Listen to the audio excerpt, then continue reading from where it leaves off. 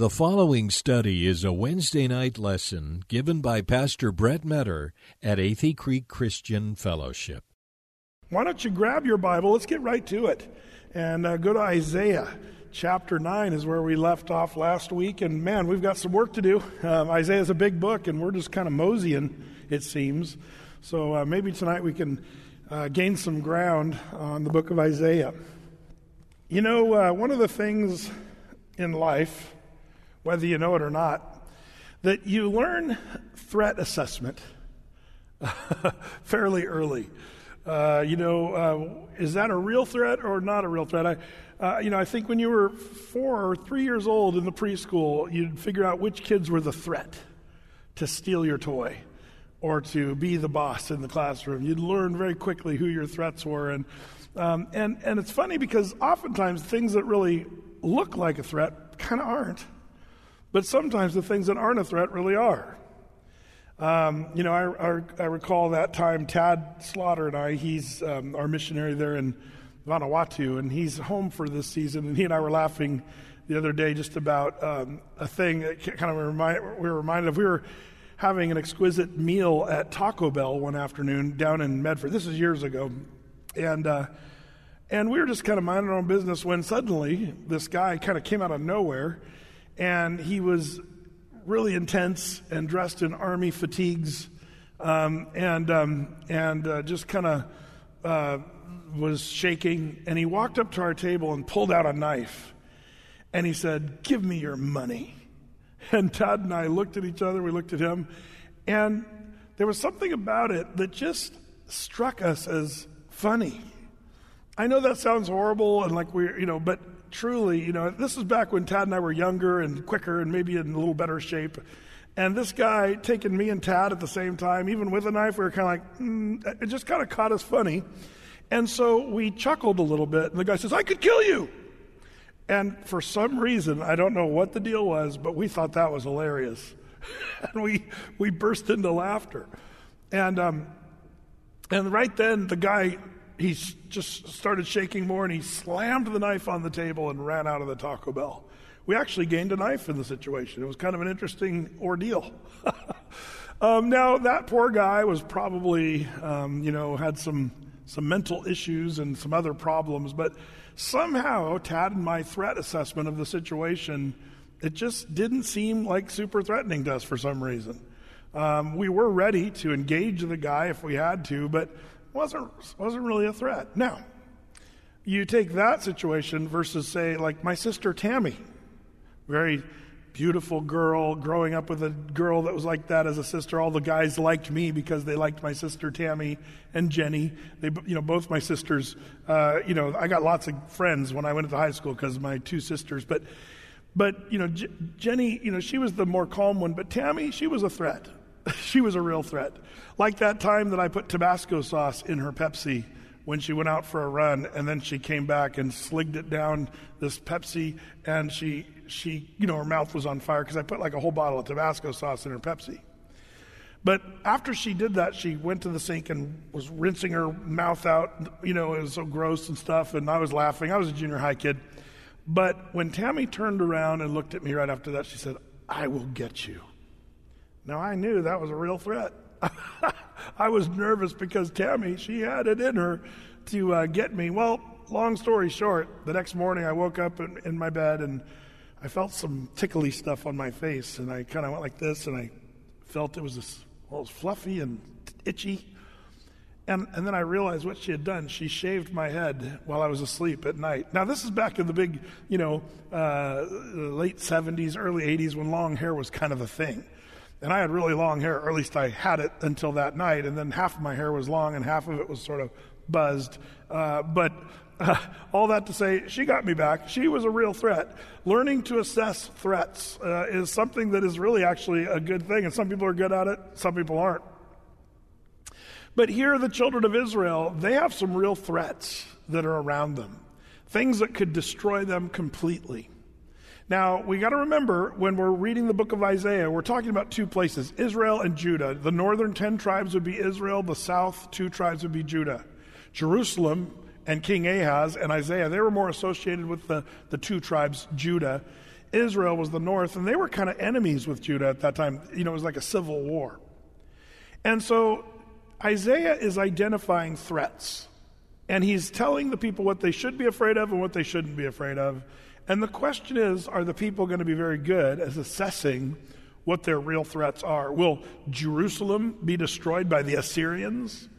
Will Jerusalem be destroyed by, Remaliah and Rezin? Remember, we've referenced those names and the people from Syria.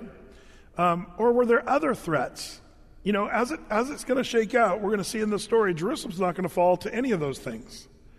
At least not at this time period. But what they will fall to is pride and arrogance and idolatry. It's more internal threats that they didn't even recognize. They were things that they loved, things that they thought were really amazing and awesome. Those were the real threats. That would be their real downfall. I wonder if there's things like that, that we assess in our lives as, ooh, that's a problem, that's a threat. But actually it's not. We have nothing to fear of that stupid stuff, but there's other things that are more subtle and more perhaps seem like a friend, but they're actually a real enemy. And I wonder if we have things really not that dissimilar to what the Jews are going through here with pride and arrogance nationally and all that stuff. I think there's much to learn. And maybe for you and for me tonight, we could say, Lord, show me what are the real threats in my life, things that could really derail me spiritually, or things that are dangerous to me even physically or emotionally. There's so much out there that can mess us up. And the question is, do you really understand what the threats really are? And perhaps the Lord will show us some of that stuff tonight, as it seems that he's attempting to do that with the Jews. And we left off last week in chapter 8, where, remember, we referred to this on Wednesday, and then I also reminded us on Sunday how, Isaiah says they're going to look to the earth and behold trouble and darkness, dimness and anguish. They'll be driven to darkness. Hey, by the way, it's Earth Day. Happy Earth Day. They look to the earth and behold, trouble, darkness, dimness, and anguish. There's a happy Earth Day card for you. The problem with Earth Day, in my opinion, is if you're celebrating Earth Day because, man, God has made a beautiful earth for us to live in, and, man, it's amazing, then great, celebrate that. The problem comes, we tend to worship the earth as it's, Mother Nature, and like we think that we're going to be able to save the earth, and stuff. Brett, well, don't you concern yourself with global warming? Yep, I really do. 1 Peter tells us the earth is going to melt with a fervent heat, and it's going to be completely destroyed. In fact, in Hebrews chapter 1, right at the end of that chapter, it says, the Lord's going to take the earth like an old vesture of clothing and fold it up and put it away. That's what the Bible says. Happy Earth Day to you. But isn't it interesting that our culture says, oh man, the threat is Earth, the global warming or climate change, as they've changed it to. And people say, AOC talked about, 12 years, we're going down. And there's some interesting buzz about how this virus, the coronavirus, we're getting what we deserve as humanity because we've been mean to the earth. The earth is paying us back. Even the Pope, if you've been following it, said that yesterday, that the earth is paying us back for our sins. Boy, his theology is way off.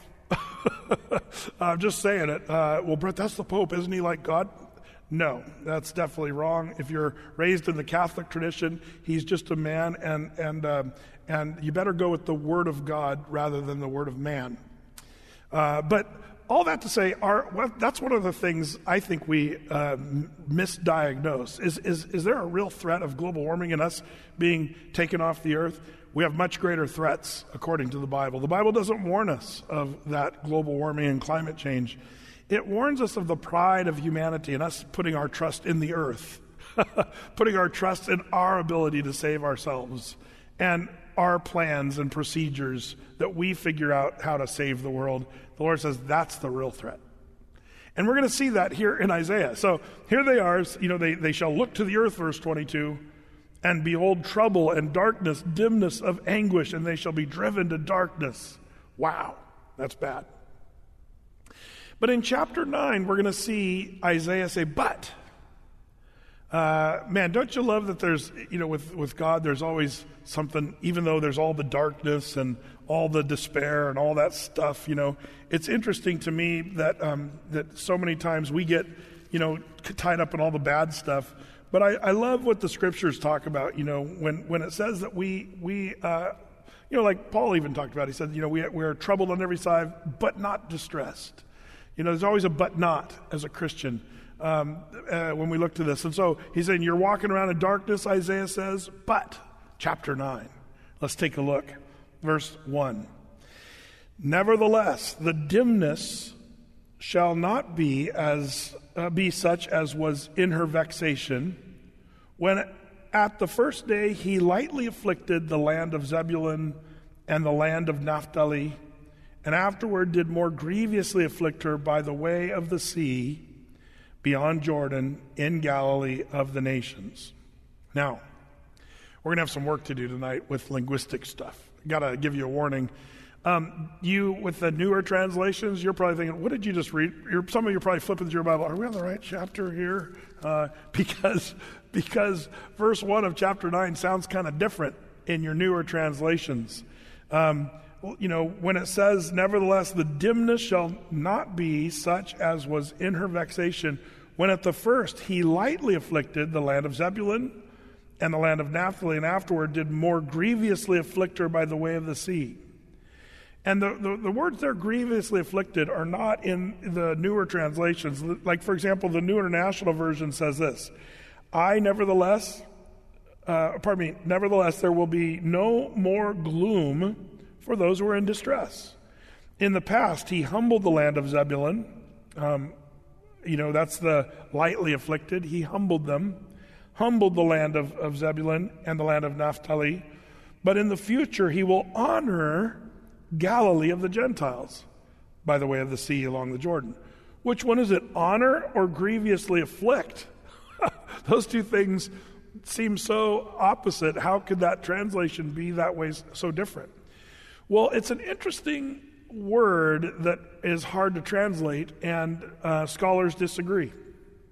And that's why you'll see different translations. Some will say more along the lines of afflicted grievously, or to show honor and glory to. But here's the thing.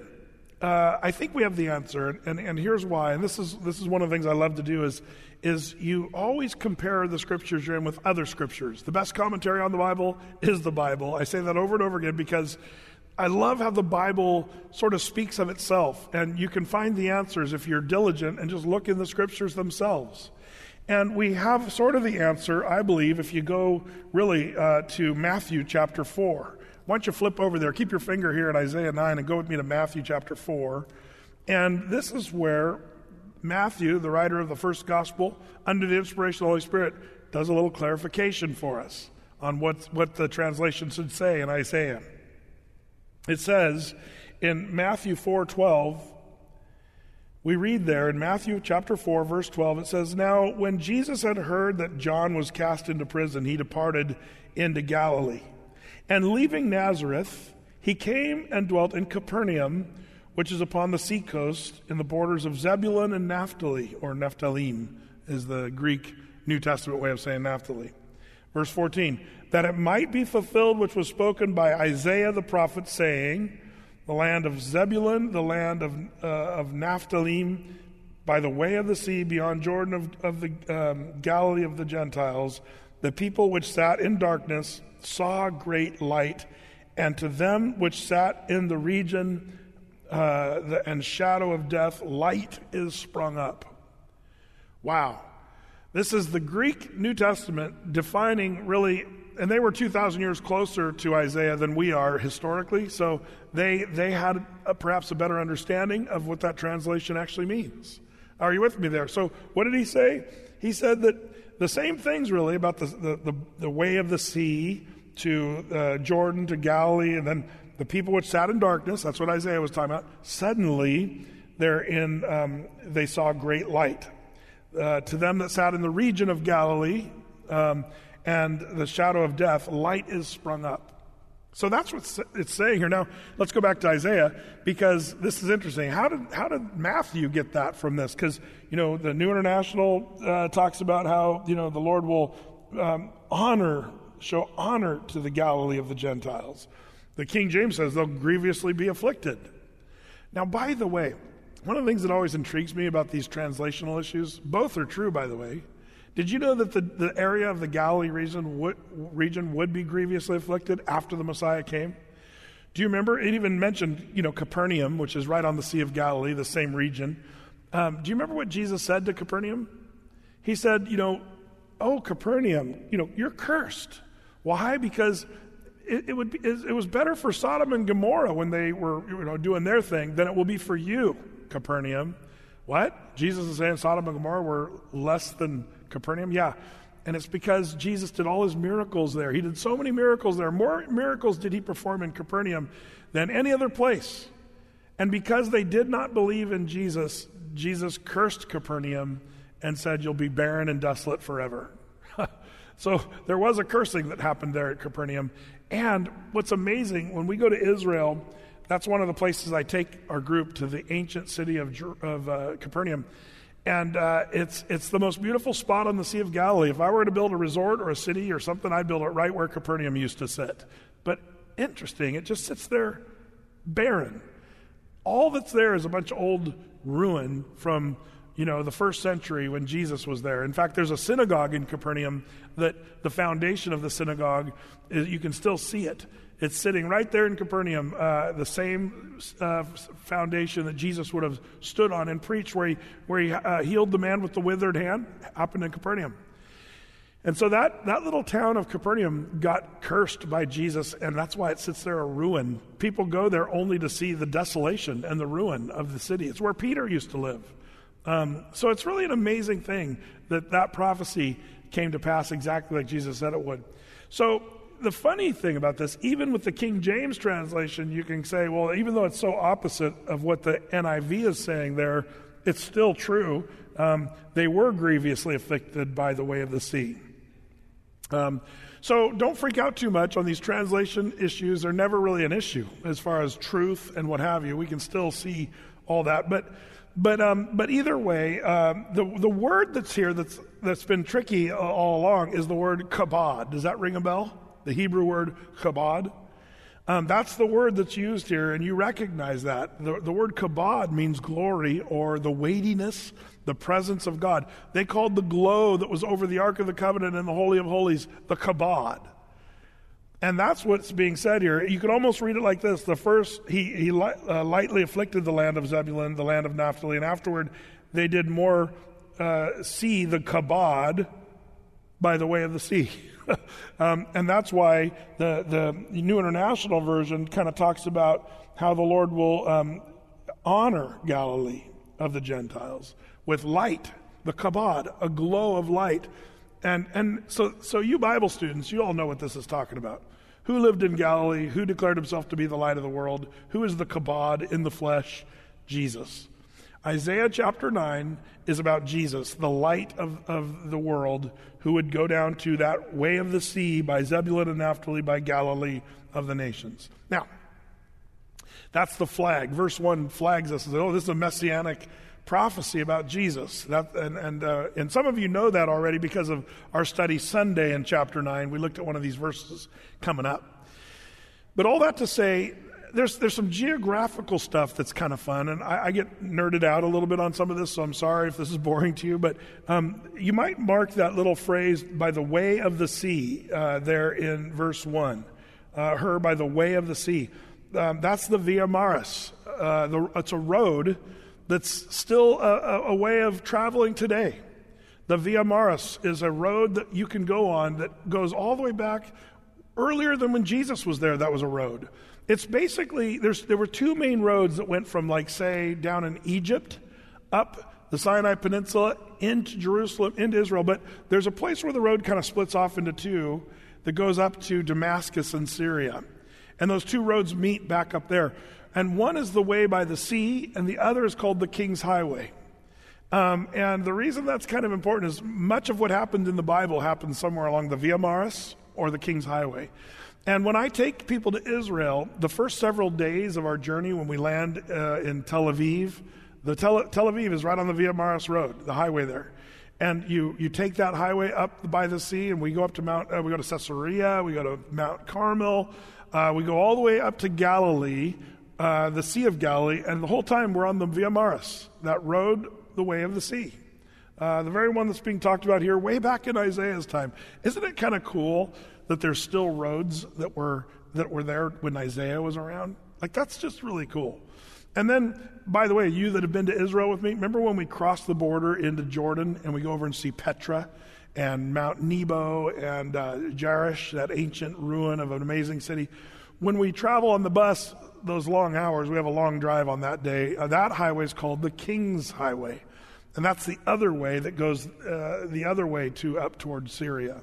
Those are two roads you should know about if you want to understand, biblical geography and the way people traveled. Some people wonder, why did the children of Israel cross the Jordan River from east to west when they went into the Promised Land? Geographically, it doesn't make sense to them. Well, you remember, they went up by the King's Highway. They did kind of an end around on the map, and then they crossed into the Jordan River and went into Israel from east to west because they took the King's Highway. They didn't take the way by the sea or the Via Maris. Are you guys still with me on that? I probably brought my maps tonight and showed you some of that. But you can look it up. Look up the Via Maris and the King's Highway in Israel, and you'll see maps online if you Google it, and it'll show you those two splits. And those are very ancient highways that are still in use today, which is kind of cool. But that's the idea. By the way of the sea, the Via Maris beyond Jordan, in Galilee of the nations, what's going to happen? That's where the light's going to appear. That's where the glory, the kabod. By the way, the Ark of the Covenant was a foreshadowing of Christ in so many ways. We've done studies on that. I'm not going to dive into that. But, the visible, tangible presence of God was pictured by the Ark of the Covenant. Remember, the blood of the Lamb would be sprinkled on the mercy seat, and the Lord said, "There will I meet you on the mercy seat." That's where I will meet with you people. And that was a picture of where Christ would be. And we even talked, I think it was on Easter Sunday, where the tomb, when they came in and saw the two angels and the folded napkin and all that stuff, it was a picture of the Ark of the Covenant in the Holy of Holies, where the Lord would meet us, and that would be the resurrected Jesus. Like, the pictures are amazing. But I love it that remember when the Ark of the Covenant was gone out of Israel, the woman that gave birth to a child during that time, and she named him Ichabod. Later there was a movie about a headless horseman, but that was a whole nother. No, I'm just kidding. That was separate. Ichabod. What's the word Ichabod? Kabod means the glory, the light, the weighty presence of God. Ichabod means no glory, no presence. And that's because the Ark of the Covenant was taken out. There was no light. And really, that was, it's kind of a picture of Israel during the time of Isaiah. He's basically saying, Ichabod. There's no glory. You're in dimness and in darkness. That's what Isaiah has been telling them since chapter 7, how they're in darkness. But he's saying there's going to come the glory again, kabod, and he's foreshadowing that in verse 1, by the way of the sea at Galilee. That's where they'll first see the light. Just great stuff. I love how the Bible is perfectly congruent from cover to cover, and it's telling the story. And again, this is why the Jews should have perhaps known who the Messiah would be, and that he would come by the way of the Sea of Galilee and end up in Israel, the light of the world. It's great stuff. Well, that's only verse 1. We better hurry. Verse 2. And it says, "The people that walked in darkness have seen a great light. They that dwell in the land of the shadow of death, upon them hath the light shined. Thou hast multiplied the nation, and not increased the joy." And it says, "They joy before thee according to the joy in harvest. And as men rejoice, then they divide the spoil. For thou hast broken the yoke of his burden, and the staff of his shoulder, the rod of his oppressor, as in the day of Midian." By the way, the word "not" there in verse 3, "Thou hast multiplied the nation and not increased the joy." Again, your newer translations fix that. It's a typist, perhaps, copyist. People say, "Brett, I thought you said the Bible's without error." It is. It's without error. It's perfect. But see, here's the thing. You and I don't have the original translation the original manuscript writing from the hand of Isaiah. We don't have that. In fact, we don't have any of that from the Bible. And if we had that, we'd have the perfect, inspired Word of God. But some people get a little freaked out by this, saying, "Brent, can we rely on this?" The Bible's reliable.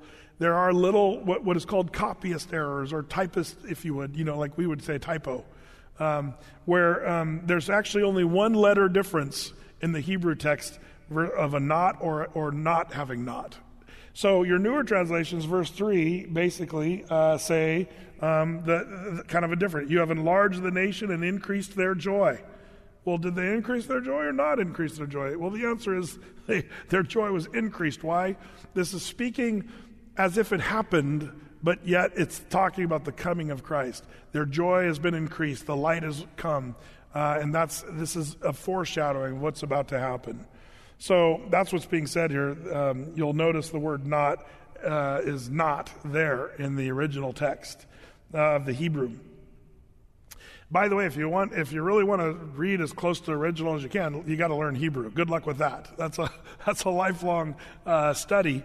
The cool thing is, by the way, we have so many study aids now to help us with the Hebrew language and all that.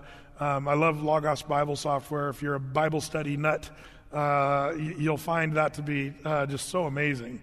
And you can do all the word studies you want, and you'll kind of see how the original Hebrew kind of puts everything. And it's real helpful in getting, it'd be like if I gave a sermon and then somebody translated it from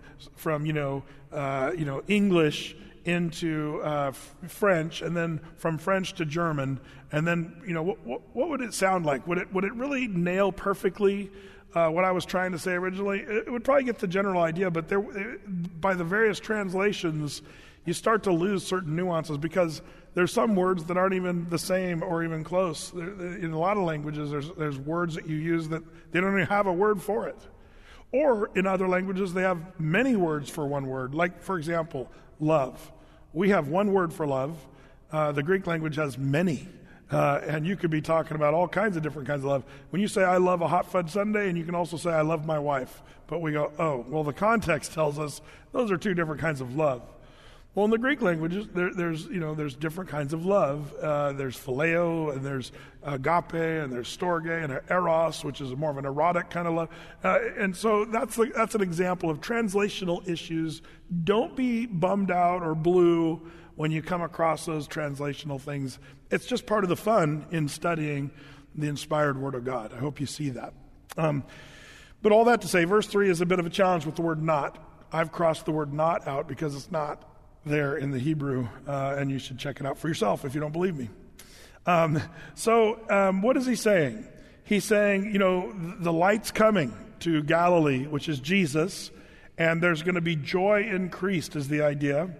And verse 4 says, "For thou hast broken the yoke of his burden and the staff of his shoulder, the rod of his oppressor, as in the day of Midian." It's referring there to an Old Testament story, if you remember, in Exodus, the story where the children of Israel were oppressed in the land of Midian as slaves in Egypt. That's a reference there. And even as they would be sort of rescued by God, it's going to be similar to that. When they were rescued of slavery, the light of the Lord is going to come and rescue Israel eventually from their enemies. So this is all foreshadowing of what's coming. Verse 5 continues. It says, "For every battle of the warrior is confused with noise, and garments rolled in blood, but this shall be with burning and fuel of fire." Wow. That's kind of a heavy verse. It's describing battle and the warfares that would come. And interesting, for you eschatological people, those that love to study end time stuff of the Bible, you'll notice this language speaks very picturesque. This is Isaiah again, with all of his, in the Hebrew, you see assonance, alliteration, you see hyperbole, you see all this, literary, tactics to paint a very colorful picture. And that's what Isaiah the prophet does. He's second to none in the use of the Hebrew language. But this verse is extremely colorful when he's talking about battle, the battle of the warrior, confused noise and garments rolled in blood, and there'll be a burning and fuel of fire. What is that interesting for those that are interested in end times eschatological stuff? Because all three of those attributes he talked about in battle are the same three attributes the Bible talks about in the Battle of Armageddon, the last battle that would be on the earth. I'll give you just a couple things for you that would maybe want to pursue this. Revelation chapter 16, verse 14 is one of those mentions. Zechariah 14:13 mentions this kind of battle and the results of battle, along with Isaiah chapter 63 goes into detail about this kind of battle. So some people see this sort of talking both of the first coming of Christ, but also the second coming of Christ. That when he comes the second time, he's going to come during that time of the Battle of Armageddon, that the Bible says is there in the by the Valley of Megiddo. It's another place I take our group when we go to Israel. We look over the Valley of Armageddon. And what an interesting place that is. I remember years ago, Debbie and I were there up on Mount Carmel looking over the Valley of Armageddon, and we were just there praying and reading and just kind of writing in our journals and sitting on this hillside way down kind of away from the crowds, and it was so peaceful. And their birds were chirping, and it was just this beautiful scenery, and we thought, man, how is this the place where the last battle is going to be fought? And we were both just kind of marveling, this is just so peaceful and beautiful. Right then, we suddenly felt the ground shaking. And suddenly we heard this noise that we'd never heard anything like it. And what it was one of those Israeli F-15s that had come over the backside of Mount Carmel, and then right at the top of Mount Carmel dropped right over our heads. I'm not kidding. You could see the rivets in the bottom of the F-15 as it was dropping down below us, and it just shook the rocks that we were sitting on, and we're like holding on to each other, like, and we're just amazed. And then that F-15 went down further still and landed right on an airstrip that was down in the Valley of Armageddon.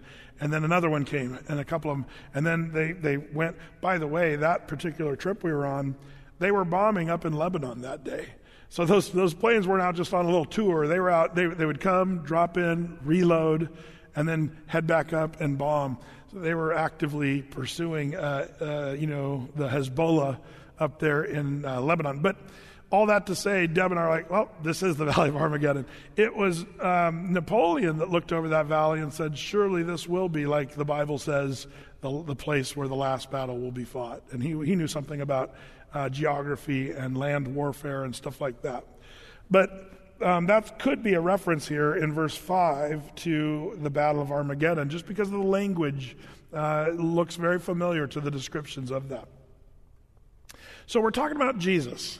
His first coming, maybe also his second coming, that he's going to be the light, even though Israel's in total darkness, that the light's coming. All that to say, he gets more specific in verse 6. For unto us a child is born, unto us a son is given, and the government shall be upon his shoulder, and his name shall be called Wonderful, Counselor, the Mighty God, the Everlasting Father, the Prince of Peace. And we looked at that on Sunday. We broke it down into its 7 parts. And if you missed that, you don't want to miss that, because it's a great verse that describes the Messiah, Jesus, in such profound ways. Well, it goes on in verse 7, of the increase of his government and peace there shall be no end, upon the throne of David and upon his kingdom, to order it and to establish it with judgment and justice from henceforth even forever. The zeal of the Lord of hosts will perform this. Great description. This is where we know we're talking not just about his first coming, but also his second coming. Because the son of David, Jesus, remember, he's a descendant of David, and he has the rightful heir to the throne of Jerusalem because he's a great-great-great-great-great-grandson of David, King David. It's great stuff, the way that all this fits together. But Jesus, in his second coming, will rule and reign, and that's what it's talking about here, the government of peace. There'll be no end to that. When Christ comes, it'll be peaceful forever. And he will establish it forever and ever. And it says, the zeal of the Lord of hosts, Jehovah of hosts is the idea there. The Lord of armies is what that says there, will perform this. Now, the word zeal there, would you mark that if you're a Bible marker? Because zeal, we think, oh, he's zealous. He's high energy, got some chutzpah, gumption, whatever you want to call that, the zeal of the Lord. But the word zeal there in the Hebrew literally could be translated as jealous. And I have to address this because this tells us something about the Lord. Jealousy, or perhaps you might even say, a passionate commitment to the people of Israel. Because of his passionate commitment, the Lord of hosts will perform this, will come and make war against those armies and nations and set up his kingdom, and Jesus will reign on the throne of David because of his zeal or his godly jealousy. Is the Lord a jealous God? People get freaked out by this. Oprah Winfrey, by the way, those of you that are Oprah fans, she left her faith because of this issue. Do you remember that? On one of her Oprah Winfrey shows years ago, she said, I used to be, that little girl in the church, and I sing the songs, and I believed in Jesus and all that. But then she realized, her preacher once said, you can look this up on YouTube, Oprah, jealous God, you can find it. And she says, but when I heard the preacher say that God was a jealous God, I just couldn't worship a God or believe in a God that is jealous and has human, weaknesses. Now, the unfortunate thing that kind of derailed her faith, you say, well, Brett, I think she's a Christian. She's not. She's really into New Age, and that's kind of her thing. She's got the whole, she's like a little spiritual mentor to millions of women around the country in the area of New Age, which is an old lie, but it's really sad because the thing that derailed her faith was when her preacher said God is a jealous God. Is God a jealous God? The answer is yes, but here's the thing. Listen carefully.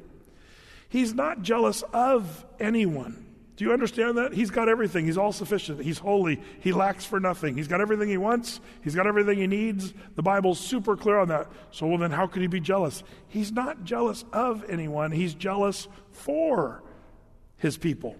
He's jealous for his people. That is, the Jews, particularly in this context, he's got a jealousy for his people. There's Baal and Ashtaroth and all these other gods, and there's the Assyrians and all these enemies of the Jews. And God says, these are my kids. Don't mess with my kids. I'm jealous for them. I will not let you take them out completely. And the Bible says this in many places. Jot it down in your notes. Deuteronomy 4:24. It says, for the Lord thy God is a consuming fire, even a jealous God. And the context of that is with his regard to Israel and his love for the Jews. The Lord is a consuming fire, and he's a jealous God. 2 Corinthians chapter 11, verse 2 says this, for I am jealous over you with godly jealousy. I have espoused you to one husband that I may present you as a chaste virgin to Christ. We're the bride of Christ. And God has a jealousy not of us, but for us as the bride of his son Jesus. Man, what a profound statement that is. So not only does God have a righteous jealousy for his people, and a righteous jealousy, that's the Jews, but he's also got a righteous jealousy for the church of Jesus Christ, the New Testament church. And I love that of God, that he's a jealous God. When he sees people messing with his kids, when he sees people hating the Jews, God's going to deal with that because he's not jealous of them, he's jealous for them. Don't make the mistake Oprah made and superimpose human weakness on God. That's never the case. I hope you know that. Well, we see that right here in verse 7, that he's the zeal or the jealousy of the Lord of hosts will perform this. Well, now in verse 8, we start a new section. Now, remember when we started Isaiah, I said, be cautious of the chapter breaks. The chapter breaks are sort of unfortunate, and they were added centuries after we were given the Old Testament. Thankfully, we have chapter breaks and verses because we can find scriptures easily that way, so it's a good tool. But the chapter breaks, sometimes we divide stuff up and we don't see the way things should really be divided, perhaps. There's natural divisions, and this is one such case. Now in chapter 9, verse 8, we're changing gears. And we're going into a song, and some might call this song a dirge. A dirge? Well, that's kind of a depressing song that just kind of keeps going of bad news. and this is a bad news song. You might call it a country song. Remember country music? My dog got ran over and, my wife left me and my pickup truck's broken down. Like, that's a dirge of just total misery. That's what's going on here. And Isaiah is going to give us a song, and it's got 4 stanzas to this song. And I'll show you how we can know that they're stanzas. The way you can spot these stanzas is by a repetitive phrase in the Bible. That's one of the things we'll see. So we'll check it out.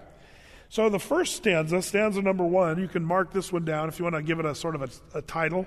Stanza number 1, Israel judged because of arrogance. Israel judged because of arrogance. Before we get into this, by the way, remember what Micah the prophet said in Micah 6:8? He said, "He hath showed thee, O man, what is good and what the Lord doth require of thee, to do justly, to love mercy, and to walk humbly with thy God." The Jews were told to do justly, to love mercy, to walk humbly. And the Jews were not doing that not even close, during this time of Isaiah the prophet. And that's what this stanza, I should say, of this dirge that we're about to read is going to articulate. It's verse 8. "The Lord sent a word into Jacob, and it hath lighted upon Israel." Now, the word Jacob is the name for Israel. Israel is Jacob, Jacob is Israel. Jacob had the 12 sons, which become the 12 tribes of Israel. So why does the Lord sometimes call Israel Jacob and sometimes calls it Israel? You'll notice that when Israel is in big trouble, usually it's because, or I should say, when the Lord calls them Jacob, it's because they're in big trouble, I should say. And this is the case here. So he says, "The Lord hath sent a word to Jacob." It's like, remember when your mom used your middle name? At least for me, I knew I was in trouble. Brett Evan Metter? Oh no. She called me with my middle name. I'm in trouble. Run for your life. That's the Lord when he says, "Oh, Jacob." And by the way, the name Jacob, his original name before he was changed to Israel, Jacob means heel snatcher or tricky one or deceitful one. You that are named Jacob or James, which is another derivative of Jacob. I saw in a Christian bookstore once all those little coffee mugs with names, and then they had these biblical meanings of all the names.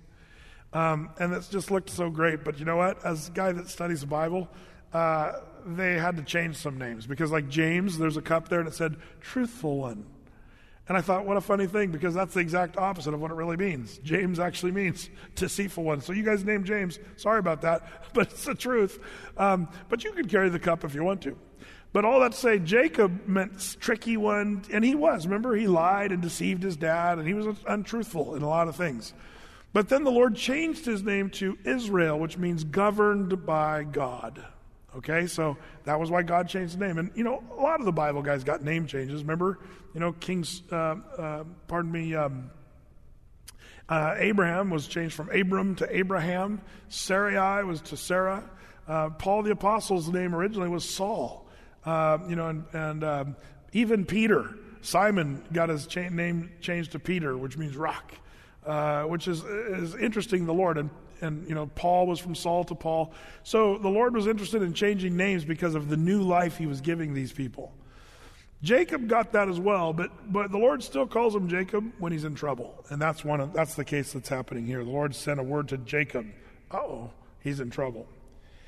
And stanza number 1 continues in verse 9, "And all the people shall know, even Ephraim and the inhabitant of Samaria, that say in the pride and the stoutness of heart, the bricks are fallen down, but we will build with hewn stones. The sycamores are cut down, but we will change them into cedars. Therefore, the Lord shall set up the adversaries of reason against him and join his enemies together, the Syrians before and the Philistines behind, and they shall devour Israel with open mouth, for all this anger is not turned away, but his hand is stretched out still." What does this mean? In a nutshell, people say, well, we're in trouble and, our bricks are all falling down, but we're going to build up with stones. Our trees are messed up, but we're going to replant. That's what they were boasting. They were prideful. That's what it says in verse 9. Those people that say in the pride and stoutness of their heart. Can I caution us in this particular coronavirus era, where humanity is shaking our little fists at nature and God and the earth or whatever we're saying we're going to fix this, we're going to conquer this, it's us together. Be careful about that prideful thing. It's the Lord who's the one who heals us. It's the Lord who created our bodies to fight disease. It's God who's Jehovah Rapha, the God that heals us. Don't be arrogant people like these people who are in real trouble and said, well, we're going to pull ourselves up by our bootstraps. We're going to do it. And the Lord says, no, you're not. We need to humble ourselves. The Lord is near to those that are of a broken and contrite spirit. Watch out for the we are the world mentality, and we're going to pull ourselves up and all this stuff. Nope, that's not what's going to happen. If we have deliverance, God gets the credit. God is the one who delivers us. And we should have that mentality. These people didn't. And the Lord's hand is against them because of their rebellion. And so the last phrase in verse 12, mark it well, he says, for all of this, his anger is not turned away, but his hand is stretched out still. In other words, not his hands is stretched out like to help them. His hand is stretched out to pound them. This is God's wrath, and his hand is stretched out against them still. This is where we see the phrase repeated over and over again, which tells us where the stanzas are in this brutal song. We see the end of verse 12. We see, for this anger is not turned away, but his hand is stretched out still. Look at the end of verse 17. For all this, his anger is not turned away, but his hand is stretched out still. Look at the end of verse 21. For all this, his anger is not turned away, but his hand is stretched out still. Look at the end of verse 4 of chapter 10. For all this, his anger is not turned away, but his hand is stretched out still. Do you see why this is a song that's got stanzas and the chapter breaks sort of break it up in a weird way? That's kind of maybe a goof of the chapter breaks there. But you can almost see verses 8 through verse 4 of chapter 10 is kind of its own section. It's a dirge, it's a song of real despair. So the first section is Israel judged because of arrogance. That's the first one. Number 2, stanza number 2, verses 13 through 17. It's the entire nation judged, not just Israel, but the entire nation. Verse 13, it says, for the people turneth not unto him that smiteth them, neither do they seek the Lord of hosts. Therefore the Lord will cut off from Israel head and tail, branch and rush in one day. Now, by the way, this is an idiom we don't really know anymore. But the head was always good, the tail was always evil. And the Lord's saying, doesn't matter. Both the head and the tail are going to be wiped out. Verse 15, the ancient and the honorable. He is the head, and the prophet that teacheth lies, he is the tail. For the leaders of this people cause them to err, and they that are led of them are destroyed. Therefore the Lord shall have no joy in their young men, neither shall have mercy on their fatherless and widows. For every one is an hypocrite, an evildoer, every mouth speaketh folly. For all this his anger is not turned away, but his hand is stretched out still. Whew. Told you this is a brutal song. So stanza number 2, the entire nation judged. Old, young, rich, poor, widow, child, they're all turned against the Lord according to this passage. And that brings us to stanza number 3, verses 18 through 21. And we'll call this, it's a description of wickedness. Check it out, verse 18. For wickedness burneth as the fire, it shall devour the briars and the thorns, and shall kindle the thickets of the forest, and they shall mount up like the lifting up of smoke. Through the wrath of the Lord of hosts is the land darkened, and the people shall be as the fuel of the fire. No man shall spare his brother. He shall snatch on the right hand and be hungry, and he shall eat on the left hand, and they shall not be satisfied. They shall eat every man the flesh of his own arm. Manasseh, Ephraim, and Ephraim, Manasseh, and they together shall be against Judah. For all this, his anger is not turned away, but his hand is stretched out still. They would eat and devour each other. And there's kind of this ugliness. Why is the Lord painting such an ugly picture? Whenever you see this brutality and ugliness, God's telling us about sin. That's what he's doing. He's talking about sin and how they're eating their own arm, their flesh of their own arm. That sounds horrible.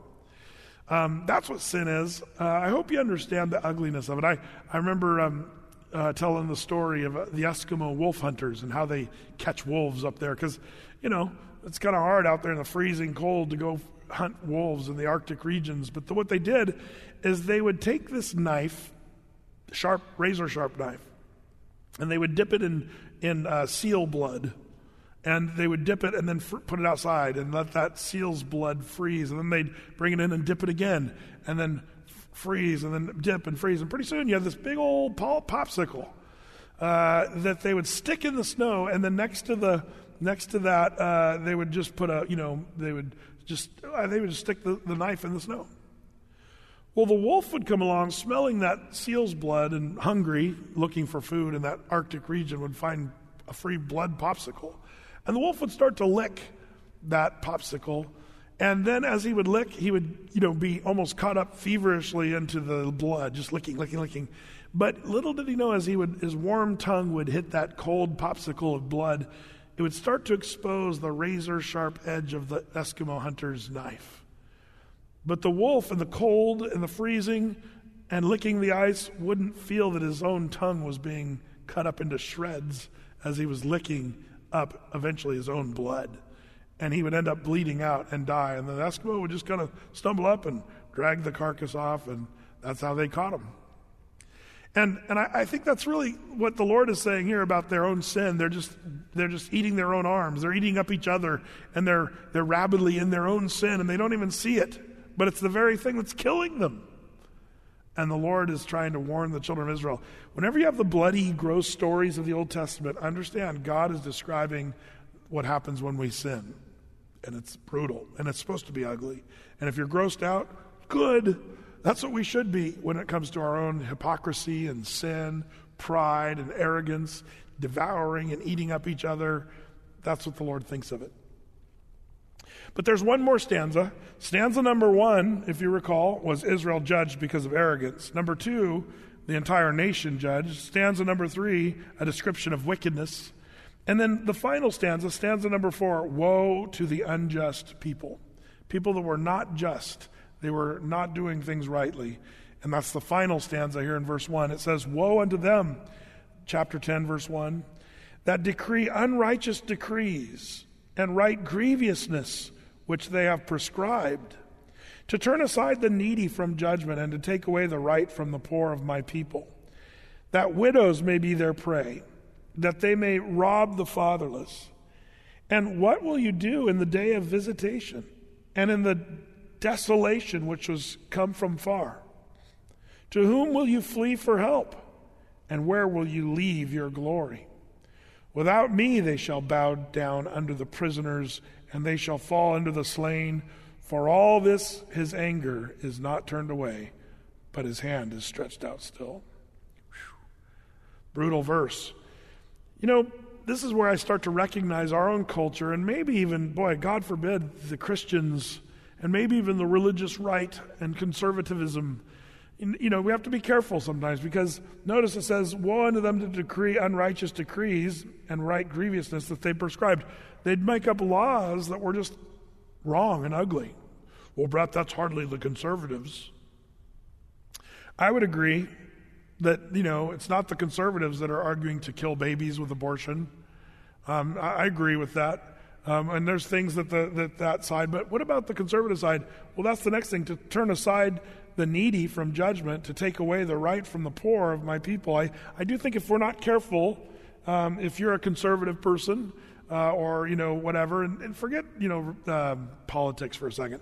The truth is we should be concerned about caring for the widow and the orphan. Pure and undefiled religion is this, James tells us, to care for the orphan, for the widow.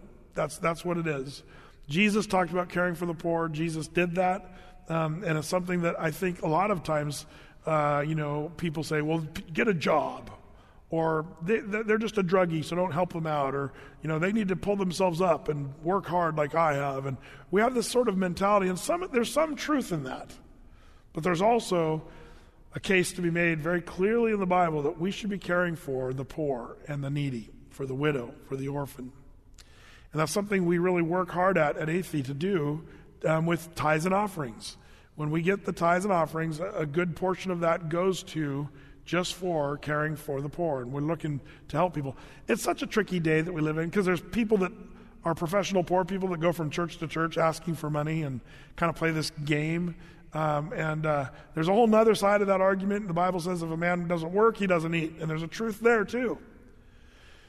But finding the people that are really in need, that's the goal. The people that really cannot help themselves, that are really, ailing physically or, destitute and down and out. Like, that's where the church, we should come alongside of people. And during this coronavirus, we're looking for people that we can really help and come along. It's kind of revealing some of the people that are really in need. And it's neat as a church to be able to come alongside of those people, and we're doing that. I hope that we can do better at that. And I hope you're doing that personally. There's this temptation in America to say, I've got mine, I've got my house, my stuff, and that's all that matters. Forget all those people out there that are living in tents on the side of the freeway or in Portland. Forget about the homeless. They're just druggies that don't have jobs and they want to be that way. Be careful. That attitude is sort of similar to this. They turned aside from the needy, from good judgment, and to take away the right from the poor of my people, the widows, that they may be their prey. They'd prey on the widows, and that they may rob the fatherless. That's the orphan. What are you going to do in the day of visitation, the Lord says there, when basically you're in trouble? So we need to have compassion on the poor and needy. That's something we should all watch out for. Well, let's quickly wrap up chapter 10. Now we come to a new section. You almost could say chapter 10 should start in verse 5. Now, he's turning his attention from Israel to the Assyrians, which are ultimately going to be the tool God uses to wipe out the northern 10 tribes of Israel. And so we see the Lord kind of addressing that situation. He says, verse 5, O Assyrian. By the way, the Lord endured the Assyrians for 700 years. He allowed them to be a powerhouse for 700 years. But the day is going to come where the Lord's going to squash them out. But check this out. O Assyrian, the rod of mine anger, and the staff in mine hand is mine indignation. I will send him against a hypocritical nation, and against the people of my wrath I will give him a charge to take the spoil and to take the prey, and to tread them down like the mire of the streets. Howbeit he meaneth not so, neither doth his heart think so, but it is in his heart to destroy and cut off nations, not a few. For he saith, Are not my princes altogether kings? Is not Calno as Carchemish? And is not Hamath as Arpad? And is not Samaria as Damascus? As my hand hath found the kingdom of the idols, and whose graven images did excel them of Jerusalem and of Samaria, shall I not, as I have done unto Samaria and her idols, so do to Jerusalem and her idols? Okay, so what's going on here? The Lord's saying the Assyrians, judgment's going to be upon Syria, but God's going to use Assyria to judge his nation, his people, Israel. And the Lord says in verse 6, will I give him a charge to take the spoil and to the prey? Does that remind you of something we learned last week? Remember there in chapter 8, verse 1, we learned one of Isaiah's kids' names. Maher Shalal Hashbaz. Remember that longest name in the Bible? And what was his name? It meant to run to get spoil. Remember that? To take a prey and a spoil of people. And Isaiah said that's what's going to happen. And here, once again, the Assyrians are going to come to take a spoil, to take a prey. This is what the Assyrians are going to be for God, to use them as a tool. And yet, Assyria better watch it, because God's just using them as a tool. And he's eventually going to take them out as well. But he's using them in the meantime to discipline his people. The list of cities in verse 9, the thought, Jerusalem would fall just like, they thought that the Assyrians thought that Jerusalem would fall just like all the other cities. Calno as Carchemish, Hamath as Arpad, Samaria as Damascus. Jerusalem's going to fall just like those. But question, did Jerusalem fall to the Assyrians? Almost, but not quite. God protected Jerusalem. Remember, the Assyrians took the northern 10 tribes, and then they surrounded Jerusalem but failed in their besieging of Jerusalem, and then went home with their tail between their legs. It would be the Babylonians who would ultimately be the tool God uses to wipe out Jerusalem. Just remembering your history. But God's sort of talking about this, what he's going to do with them. Verse 12. Wherefore it shall come to pass that when the Lord hath performed his whole work upon Mount Zion and upon Jerusalem, I will punish the fruit of the stout heart of the king of Assyria and the glory of his high looks. So God's going to use them, but the Lord's going to take them out. Just like, for a season he's going to use them as a tool, and then he's going to toss them aside and crush them. Assyria. Kind of brutal. What would it be that would cause the Assyrians to be wiped out? Well, it tells us, the Lord says, they have a stout heart of the king of Assyria and the glory of his high looks. What's a high look? It's an attitude thinking you're amazing. You're amazing. You have a high look. The Bible's full of this stuff. Jot them down. Psalm 18:27 says this, for thou wilt save the afflicted people, but will bring down the high looks. Also Psalm 101, verse 5. The Lord, it says, whoso privately slanders his neighbor, him will I cut off. Him that hath a high look and a proud heart will I not suffer. The Lord says, I will not suffer a person with a high look or a proud look. In Proverbs 30, verse 13 says the same thing. It says, there's a generation, oh, how lofty their eyes and their eyelids are lifted up. There's a way that people carry themselves thinking they're all that, and the Lord's against that. That's something we should be careful of because as Americans, we are known to walk with a high look. People around the world say, oh, that's an ugly American. And people say, well, how do they know we're Americans when we're walking around Europe and they identify, oh, there's an American. It has less to do with your Nikes and your clothes, and it has more to do with your high look. The rest of the world kind of sees an arrogance in us, and I do worry about that sometimes. We carry ourselves differently. But the Lord is against that, and he says, Assyria, I'm going to use you to discipline my people, but after that, I'm going to crush you because of your high looks that you have against the Jews. So it's interesting. Well, verse 13, for he saith, by the strength of my hand I have done it, and by my wisdom, for I am prudent, and I have removed the bounds of the people, and have robbed their treasure, and I have put down the inhabitants like a valiant man, and my hand hath found as a nest of the riches of the people, as one that gathereth eggs that are left. I have gathered all the earth, and there was none that moved the wing, or opened the mouth, or peeped. In other words, the Assyrians are saying, you guys, this is like stealing candy from a baby, or eggs from a chicken coop. It's easy. And they're going to boast and say, look, we can do this all day long. And nobody even opened the mouth or peeped. There was not a peep out of any of our enemies. But, verse 15, shall the axe boast itself against him that heweth therewith? Or shall the saw magnify itself against him that shaketh it? As if the rod should take itself against them that lift up, or as the staff lifts up itself, as if there were no wood. God said, are you kidding, Assyrians? Is a saw any good just sitting there on the ground, or do you need someone to actually be the one sawing? The Lord is saying, you guys are just a tool, and you're in my hand, the Lord's saying. They're saying, we could wipe out anybody we want to. And the Lord's saying, no, you can't. You're just like a saw, and I'm using you as a tool to cut. The axe.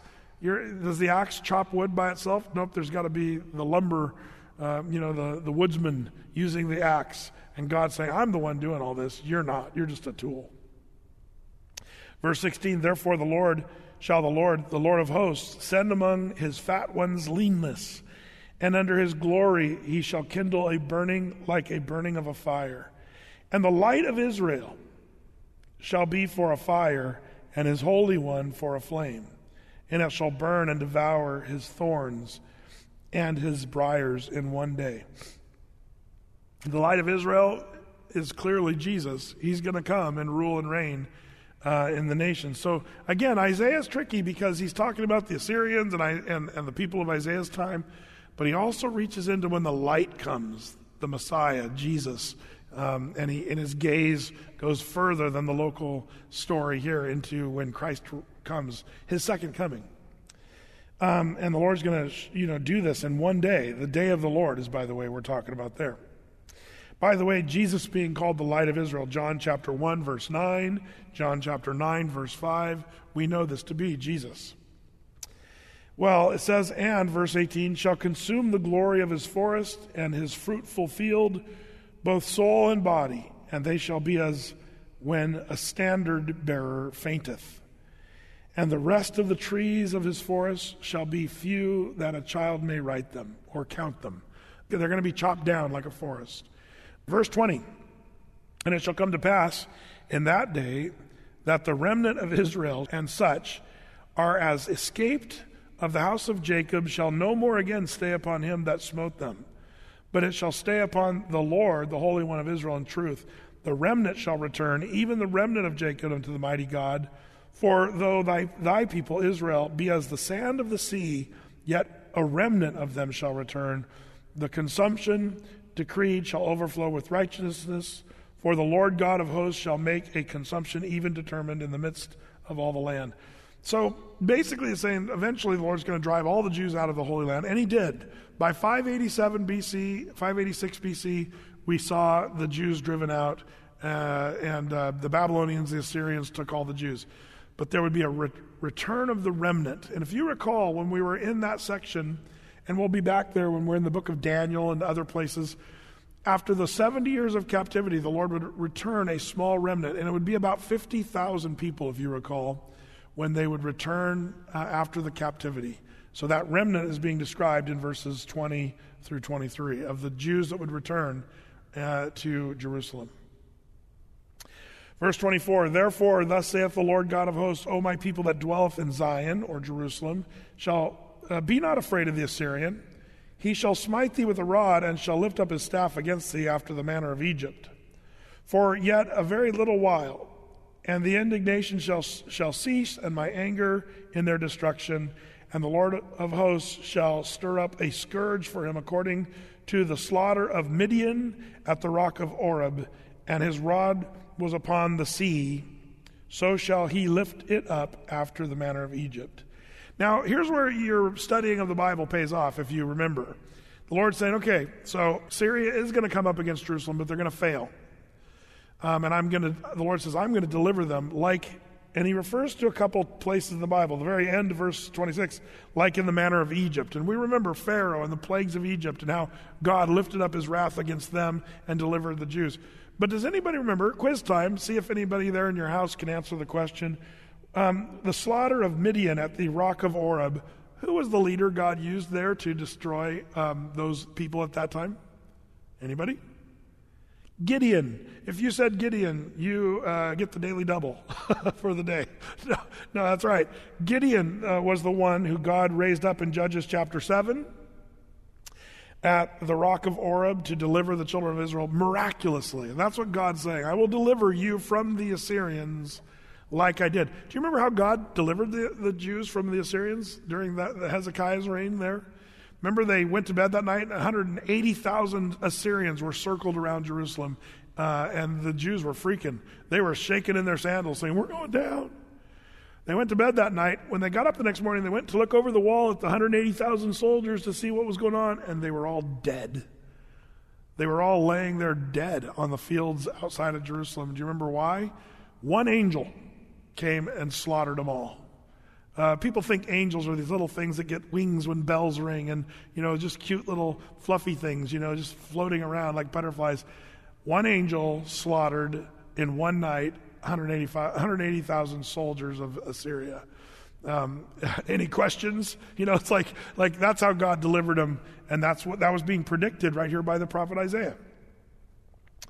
Well, verse 27, and it shall come to pass in that day that his burden shall be taken away from off thy shoulder, his yoke from off thy neck, and the yoke shall be destroyed because of the anointing. He has come to Ai, or Ait, which is another name for Ai. Remember the Battle of Ai, if you remember Jericho and Ai? He has passed to Migron and Michmash, and he hath laid up his carriages, and they are gone over the passage. They have taken up their lodging at Geba. Ramah is afraid. Gibeah of Saul is fled. Lift up thy voice, O daughter of Galim. Cause it to be heard to Laish, O poor Anatot. Madmenah is removed. The inhabitants of Gavim gather themselves to thee, or to flee. As yet shall remain at Nob that day. He shall shake his hand against the mount of the daughters of Zion, the hill of Jerusalem. Basically, Isaiah is predicting the Assyrian attack, and basically placing all these geographical locations of what the Lord's going to do, where they're going to flee. And some of these places are interesting. We could talk about Ai. Anatot is one of the cities of refuge, if you remember. Nob is actually right next to Jerusalem on today what we call Mount Scopus, which is overlooking what is today Jerusalem. And so he's just going over some of the geography of where the Assyrians would flee and what have you. Verse 33, Behold, the Lord of hosts, shall lop the bough with terror, and the high ones of stature shall be hewn down, and the haughty shall be humbled, and he shall cut down the thickets of the forest with iron, and Lebanon shall fall by a mighty one. This is basically what's the Lord saying. The Assyrians are going to attack Jerusalem, but the Lord's going to cause them to fail, and they'll be running for their lives, after that slaughter that we talked about with the angel and all that. So all that to say, this is what the Lord says. I'm going to use Assyria to judge my people, but then Assyria is going to get judged, and they're going to be run out of town. You say, well, Brett, what does that have to do with us? Boy, so much. Do you realize the Lord that protected Jerusalem and slaughtered the Assyrians? Do you realize the same Lord he's the same today, yesterday, and forever? Today and forever. He never changes. And there's coming a time where it's not going to be Jerusalem, it's going to be the whole world. And God's going to send his wrath upon a Christ-rejecting sinful world. You can superimpose the story of Assyria and Jerusalem into what he's going to do with all the world. And that's where you read the book of Revelation. Chapter 6 through 19 talks about the tribulation period, and there's going to be sort of a besieging in its own way with the nations of the world. And the Lord has that same kind of wrath that he's going to pour out upon the world as he did in these stories. And man, we could talk about those parallels, and we will as we continue in our study through Isaiah. So there it is, chapter 9 and 10. We'll pick up in chapter 11, Lord willing, next week or this weekend. Let's pray as we close. And so, Father, as we continue this study through Isaiah, we see, Lord, those same kinds of attitudes and actions that those people had in those days with us today. Lord, as we face the COVID virus and the coronavirus issue, we see the tendency for humanity to think that we can save ourselves or pull ourselves up and we're the ones who bring salvation. But Lord, we humble ourselves before you tonight. And we know you're Jehovah Rapha, the God that heals us. And we do pray that we would get through this virus and that we'd be able to get back to life as usual, where we could go to church again and be out of the threat of getting sick. And our older folks who are more vulnerable, or people with vulnerabilities, Lord, we do look forward to that day, and we do pray for healing and for blessing. But Lord, we don't look to ourselves. It's not us who solve these things. You're the one who brings good things. So we look to you. Keep us humble, Lord. Help us to care for the poor and the needy. Help us not to have a high look of lofty attitudes, Lord. That was the downfall both for the Jews in this story and also for the Assyrians. Lord, help us to be humble before you with a true humility. You tell us, Lord, if we humble ourselves in your sight, then you will lift us up. You tell us, Lord, that you are near to them that are of a broken and a contrite spirit. So I pray, Lord, tonight as we close out this service, that you'd work those attitudes into our own hearts. Bless the people who've tuned in tonight. Bring good fruit, Lord, into their lives from tonight's study, we pray. In Jesus' name, amen. To take advantage of our media ministry, we encourage you to visit us anytime at atheycreek.com, where we have all of Pastor Brett's Bible studies available as a free download.